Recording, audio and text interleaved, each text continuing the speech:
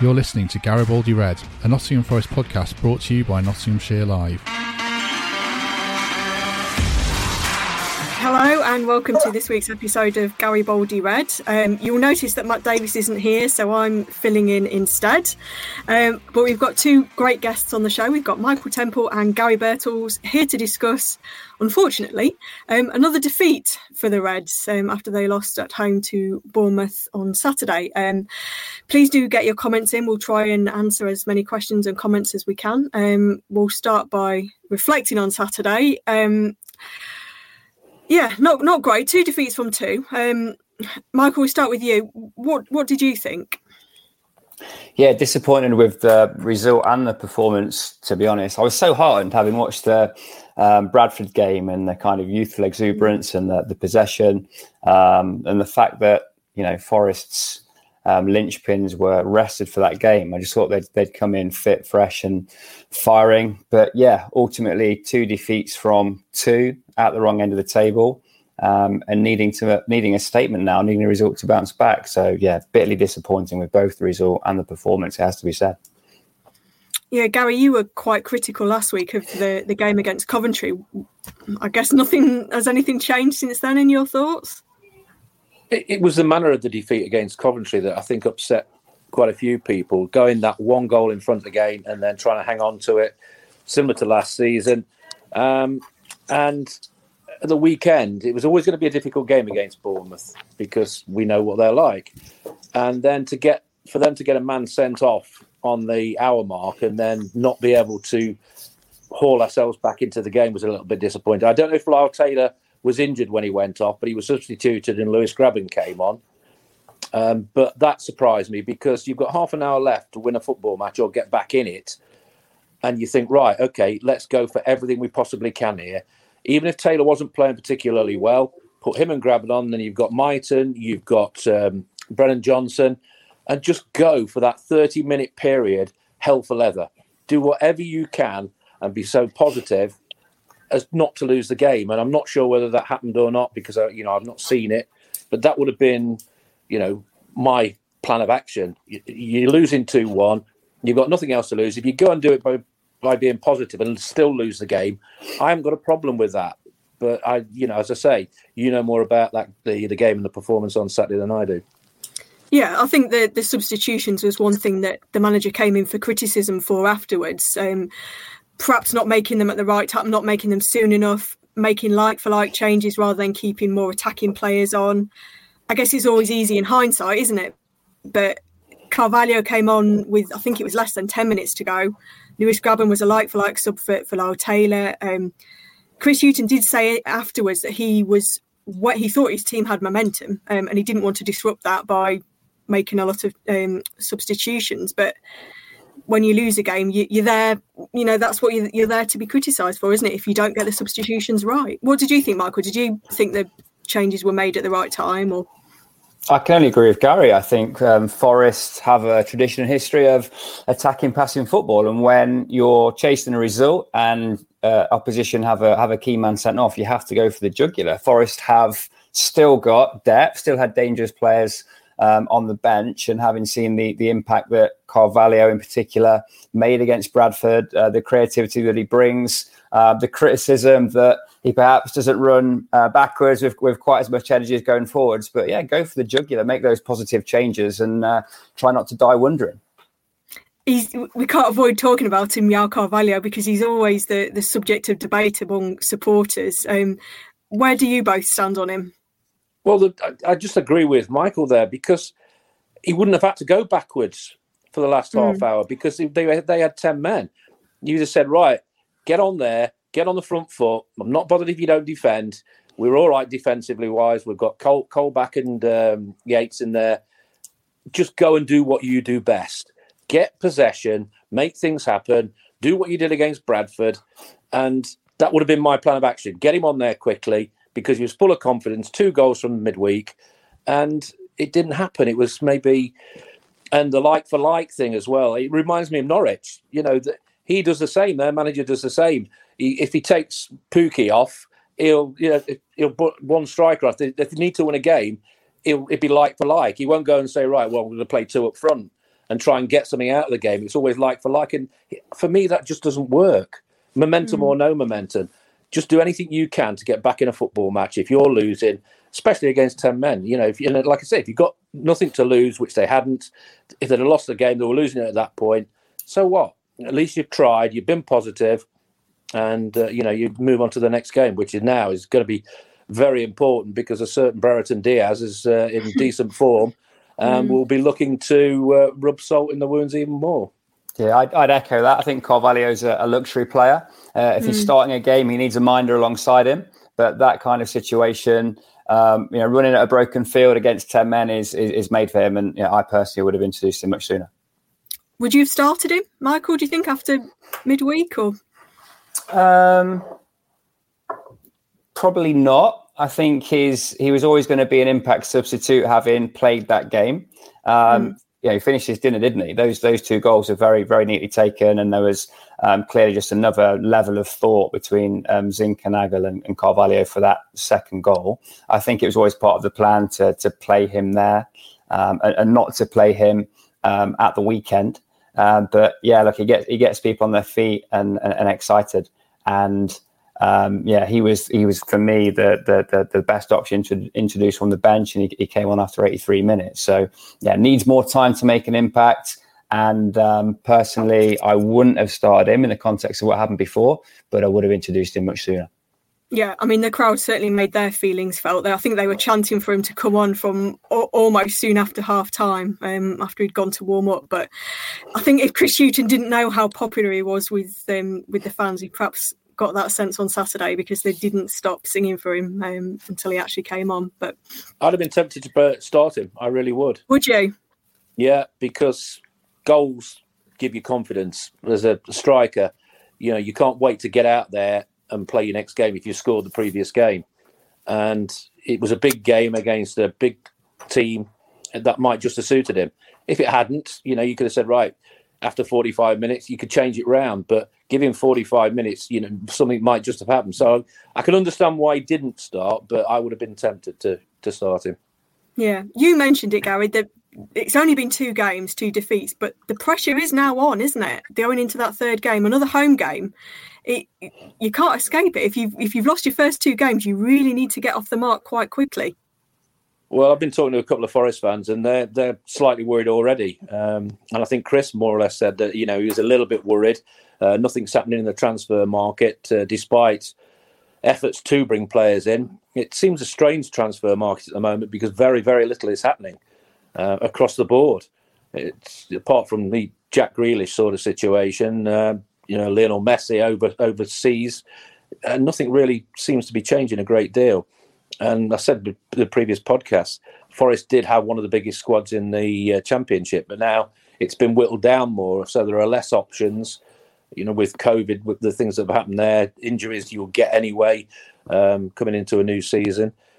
So it's vital now that this game on Wednesday is won, really, because you don't want 3 on the trot, because we know Lamouchi had 5 on the trot. And once you're down in that situation, the confidence levels just plummet very, very quickly throughout the squad. You'll have strong individuals who will try and convince everybody else that, right, we're okay.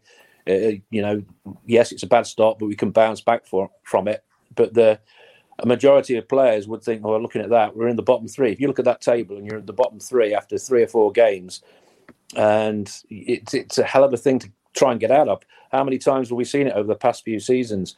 We've been down there all season. It's just, last couple of games we've got out of it, and you just don't want that, that pressure again. Yeah, I mean, the next 3 games are obviously it's Blackburn in midweek, Stoke away, and then the next league game is Derby.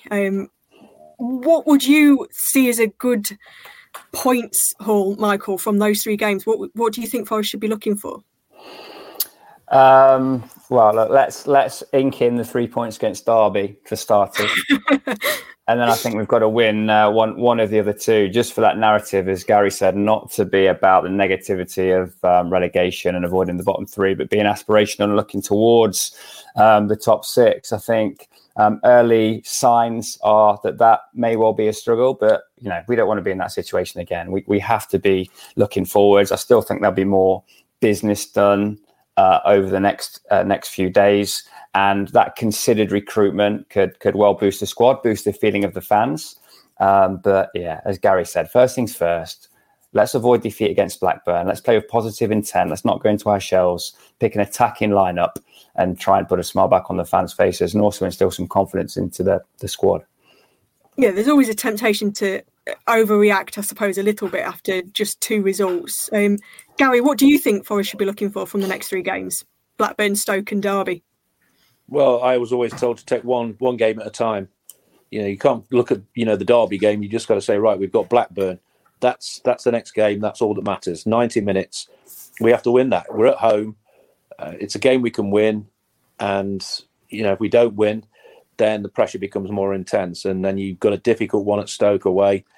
And as I say, you squad confidence just plummets. It can do. Luckily, I never played very much in a team that was, down, struggling. I was always, lucky enough to play in teams that were doing well.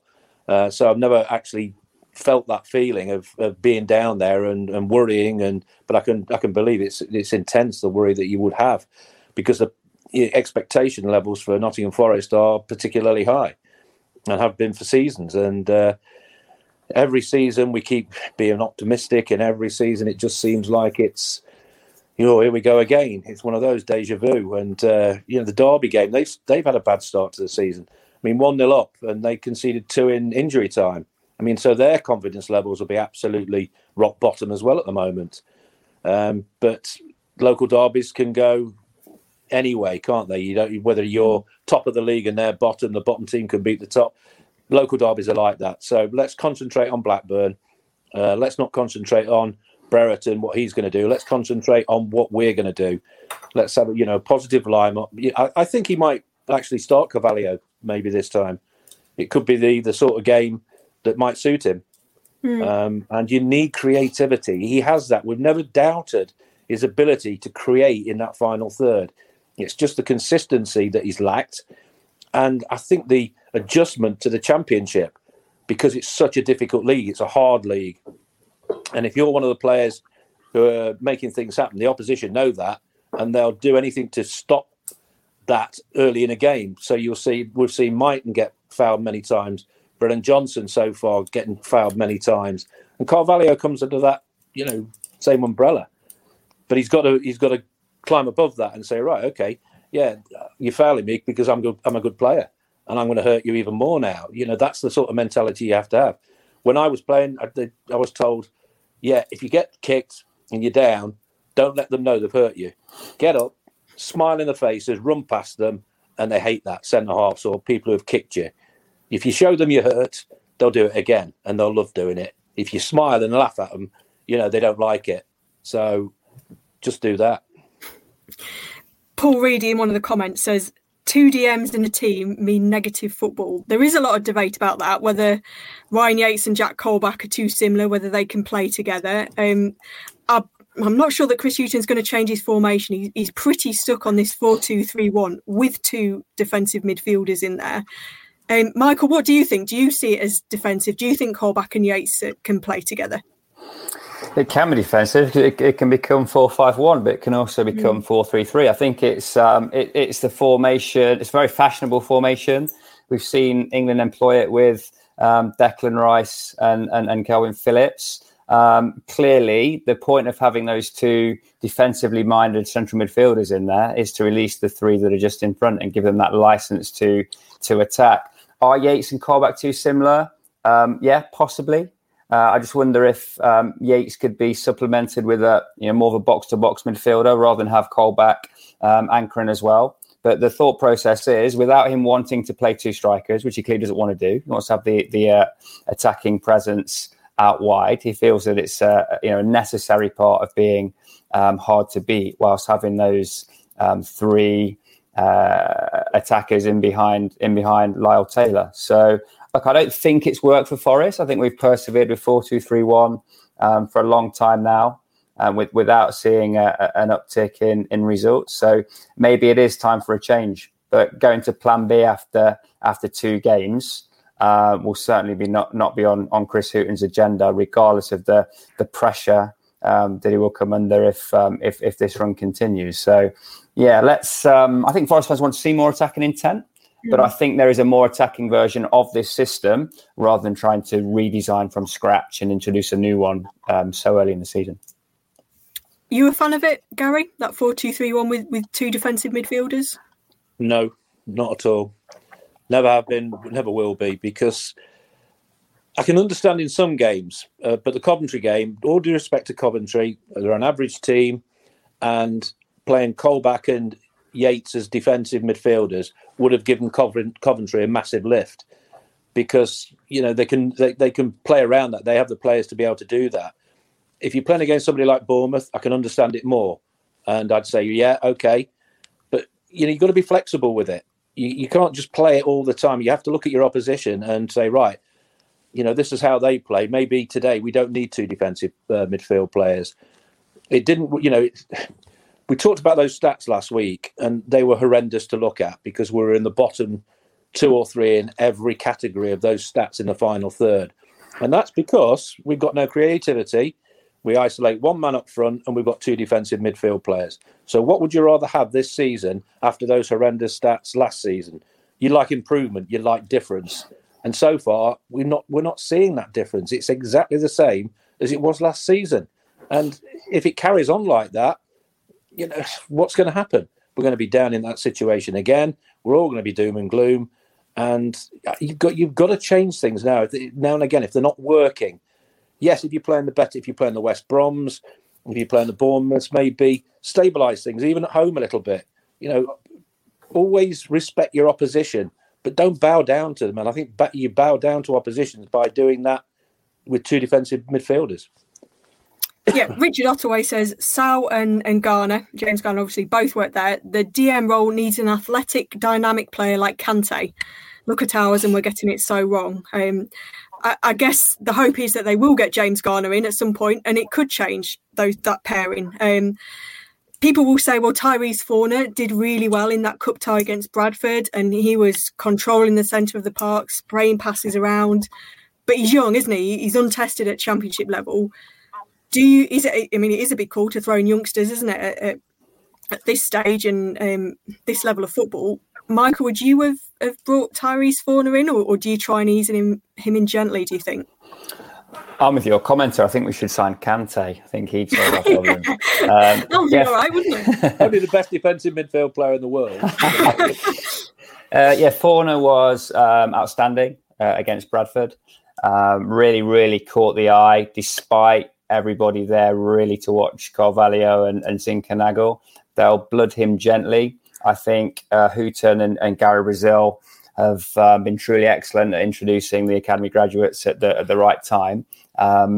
Is it time to expose him? There's only one way to find out. I think he'll need a few appearances from the bench before he's considered a starter. But yeah, what a prospect. I think he was released by Brighton and picked up by Forest, and has clearly caught the eye. His all-round performance against Bradford, where the pace of the passing, the positive intent was there for all to see, was extremely pleasing. And I think he's a really exciting prospect. Would I blood him just yet? Probably not. It's difficult, isn't it, Gary? Trying to get that balance between giving the young players the chance and taking that leap of faith in them, I guess. Well, it's probably been one of the stronger championship starts to a season, I think, with the teams in there at the moment. And it'd be unfair, because results are going badly, then to expect young kids to come in and get us out the mess that we're in. Not mess we're in early, but we're in the bottom 3. We haven't won a game in the league. Bradford, we were expected to beat them, and we did beat them. So, that was all well and good. Then it was all about the preparation for the Bournemouth game. We had the opportunity to get something out of that game because they had a man sent off. We got half an hour. We didn't do it. So then you're going to look at that and your confidence levels drop again, because you thought, well, we perhaps should have got something out of it. And again, it's all about the senior players stepping up to the hockey, as it were, and saying, right, we'll take this by the scruff of the neck. Because last season, we mentioned all the negative things about the final third, but we were one of the best defensive teams in the league. Chris got that spot on. And when you've got one of the best defences in the league, it gives you more scope then to be more positive further up the pitch, because you've got so much confidence in that back four and that goalkeeper that you can allow much more freedom going forward. But I don't think we do that. I don't think we release that freedom. We don't allow ourselves to go and take the game to teams as much as we probably could, because when I play, that back four I played with, Lloyd, Burns, Anderson, Clark, Barrett, you knew for a fact that you could do what you wanted up there because they were just so good. And it's a similar situation with that back four. When you got McKenna and Worrell together, the left back spot is still a problem for me, I think. The right back area looks pretty good at the moment. So you've got that right. Then say, right, we can maybe just have the one protective midfield player and then play the ones that can, the Carvalhos. Let them go and do their tricks. Let them go and do their stuff in that final third. Give them that freedom. Don't shackle them. If you're playing one up front, give that one man up front all the support he possibly can, because at times that one man has been isolated. Taylor's got a lot of stick, but he runs his legs off to try and make things happen, and he tires because he's having to do it by himself. And when it does come his way, I think sometimes he's that shattered because he's trying to close down across that back line to stop people coming out. And he's an honest player in that respect. But, he needs help. Any striker, I played that lone role by myself in the European Cup final, as I said before, and I was absolutely shattered, absolutely spent. It's not an easy position to play, believe me. But I was lucky. I'd got support. Even though we were sat deep, I held the ball up and I got you get support in there. And at the moment, I just think we're being shackled from the halfway line forward. I think we have got the potential to go and take it to teams. I think we have the potential to go and win games, but we have to release that ability that is in those forward areas and take it to the opposition instead of being a little bit cautious. It's also, you mentioned it, Gary, about being defensively solid. Last year that was their strength, but the goals that they've let in these first two games have been pretty poor, pretty sloppy goals. I know it was great finishing on Saturday, but to be cut open like that, it's not really what you'd expect from Forest. I think perhaps they're missing Joe Worrell, in missing the presence that he brings. Is there a question mark, do you think, about Brice Samba, Michael? Should he have stopped either of those two goals? Or well, there's a question mark over him in the 96th minute against Coventry, but no, there wasn't. It wasn't. Not for me. That was the defence's fault. Sorry, I am not having him blamed for that goal. That was purely bad defending for me.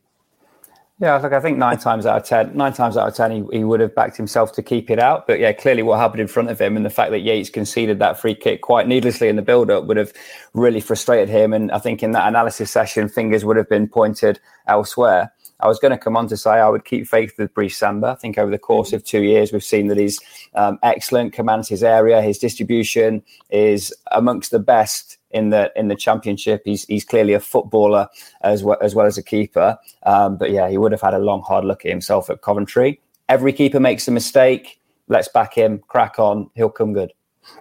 I guess one of the positives is that the new signings have looked good.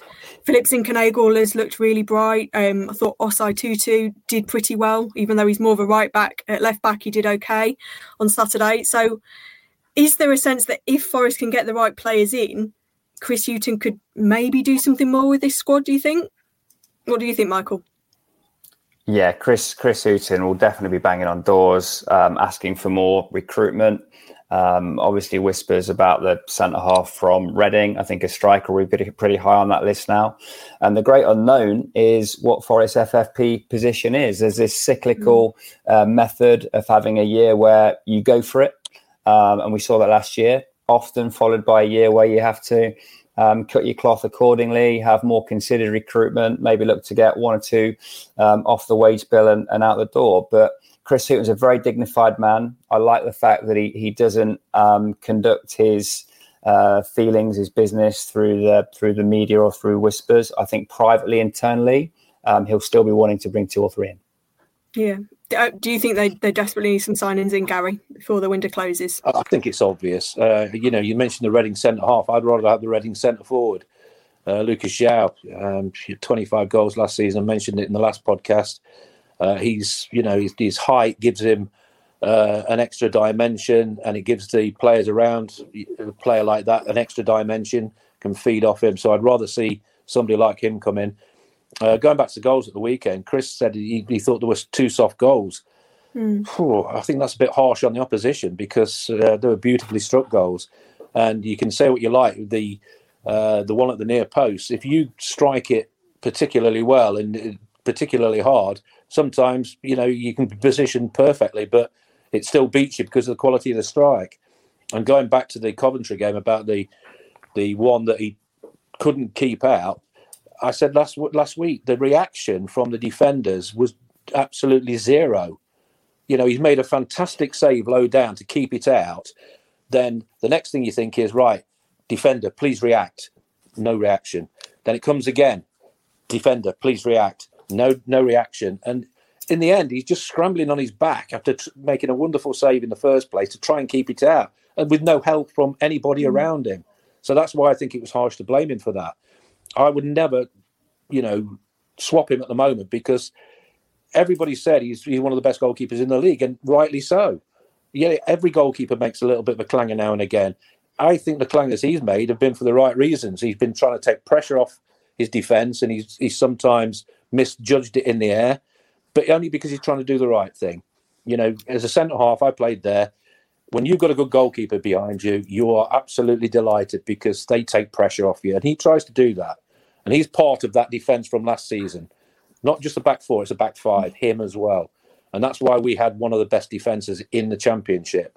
And we still have one of the best defences in the Championship. Let's go and build forward now. You've got that right. Chris, no surprise in getting that right, because he was a cracking defender himself, played against him many times. And he knows about defensive qualities, and he's got that right. But now, somebody say, let's go and get him. Somebody who's played up front, maybe, go and have a chat with somebody and say, well, what do you think we need? And, it's always nice to be able to talk to other people and say, what do you think? And I think it's blatantly obvious we need something up in that final third. And I think then we've got the players around, if we get a decent striker up there, to be a threat. But at the moment, we're not a massive threat. Anybody worried by the first 2 games? Michael, are you worried? No, I'm certainly not worried. Glass half full. I think there's more to come. There's definitely more improvement from within as well. I think that's the point that Gary's making. We know within that squad, we have the ability to shut up shop, keep clean sheets, and have that defensive solidity, which was the hallmark of big parts of last season. But the problem is that the taps have been turned off when it comes to goal scoring. We all thought Lau Taylor was a potential 20-goal man. We knew a year ago that Lewis Grabban was a 20-goal man. Let's see where those boys get to when they're fully fit and firing. But no, certainly not worried at this point. Gary, you concerned at all? Or? Michael, after this coming Wednesday, if we lose, will you be worried then? Well, yeah, because we'll have played three, lost 3, and then you do start to see that gap opening up. Well, as it happens at the minute, no one's won 2 games. So the top of the Championship is a series of teams that have won 1 and drawn 1. Everyone's finding their feet. We've all seen last year's Premier League table after 10 games is unrecognisable at the end. I just think it's too soon to make that judgment. The game of cat and mouse and brinksmanship in the transfer window is still ongoing. If I was going to nail down a prediction now, I'd say Forest will recover and become a mid-table side. So yeah, not worried at this point in time. Far too early to panic. But yeah, I'd be slightly concerned if we lost to Blackburn. Very diplomatic. Gary, you sound like you might be a little bit concerned. I'm concerned at the manner of defeat rather than defeat, especially the first game. I'm not seeing the second game, so it'd be wrong of me to comment on that. But I can only go on, playing against 10 men for, we've mentioned it, for half an hour. Don't change like for like. Just if you've got half an hour, it's fantastic. You've actually got half an hour to try and get back in it. You're only 1 goal behind. And like I said, I won't go on again, but you go for it, hell for leather. Last 30 minutes. If it doesn't work, you lose the game, you hold your hands up and say, yeah, but at least we went for it. We tried to get something out of this game. So we've got to move on from that. It's gone now. Preparation is paramount, as I said before, and that has to be for Wednesday. It's about positivity now, because it is only 2 games. I'm not worried at the moment. I'm slightly concerned, but it's not a major worry at the moment, because like Michael said, nobody's won 2 games, which is massively surprising. In all the other leagues, Premier League's only just 1 game in, but the other leagues, they've won 2 out of 2. So we're only 4 points behind. It's not masses, but if you lose your 3rd game, then other teams start picking up, and there's a gap becomes apparent. Then even at this early stage, it can be a difficult thing to hold back, as we've seen from previous seasons, because you can get dragged further in, because the game after that is Stoke away, and that won't be easy either if you've lost your 3rd game. So I do anything we possibly can to win this game on Wednesday, and just be positive. A little bit more positivity will lift people, and it wouldn't surprise me to see Carvalho start. And I don't know who'll play up front, whether he'll play Graben instead of Taylor. Be interesting to see the lineup and how he goes about it. Whether it be Colback and Yates again. Yeah, that's going to be the interesting thing. The actual starting lineup for me. Yeah, I think he said that Lewis Graben wasn't quite ready to start on Saturday, but another few days perhaps he might be. So will be interesting. I guess to end or nearly end on a big positive was having fans back in the City Ground on Saturday. Made such a difference. First league game with fans back. Obviously we had supporters in on Wednesday, but it was a proper crowd on Saturday rather. Made a lot of noise. Great to hear Mull McIntyre again. It's just good to have them back, isn't it? Good to have fans and proper football back. It's been sorely missed over the last year. Gary, could you imagine playing without a crowd and what that would have been like? And I guess probably reserve football players have experienced it before, but it's different, isn't it, when there's so much riding on a game? Yeah, I mean, I played in reserve football, obviously, before I got in the first team, and there were fans in there, but it was echoed around the stadium. But you had to lift yourself. It was a matter of fact that you had to do that. I mean, I was at Leicester on Saturday. I was commentating on the Leicester Wolves game, and the noise in that stadium was just absolutely immense. I said the previous week I went to see Mansfield v Bristol Rovers. I know even 6,500 people made one hell of a noise, and it's just you watch people's faces, walk into the stadium, and there's just such a buzz about the place, such smiles on everybody's faces, and you can tell the players, the response from it lifts you massively. And it was just a great 90 minutes to commentate on, because we've been waiting so long for it, and it changes things. It's one of the hardest games or sports of the whole lot without fans. Right? I think it is the hardest without fans, to try and lift yourself.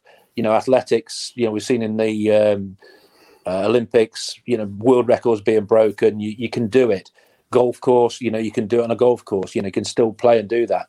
Cricket, yeah, similar. But football is just a massive fans game, and just shows how important football fans are.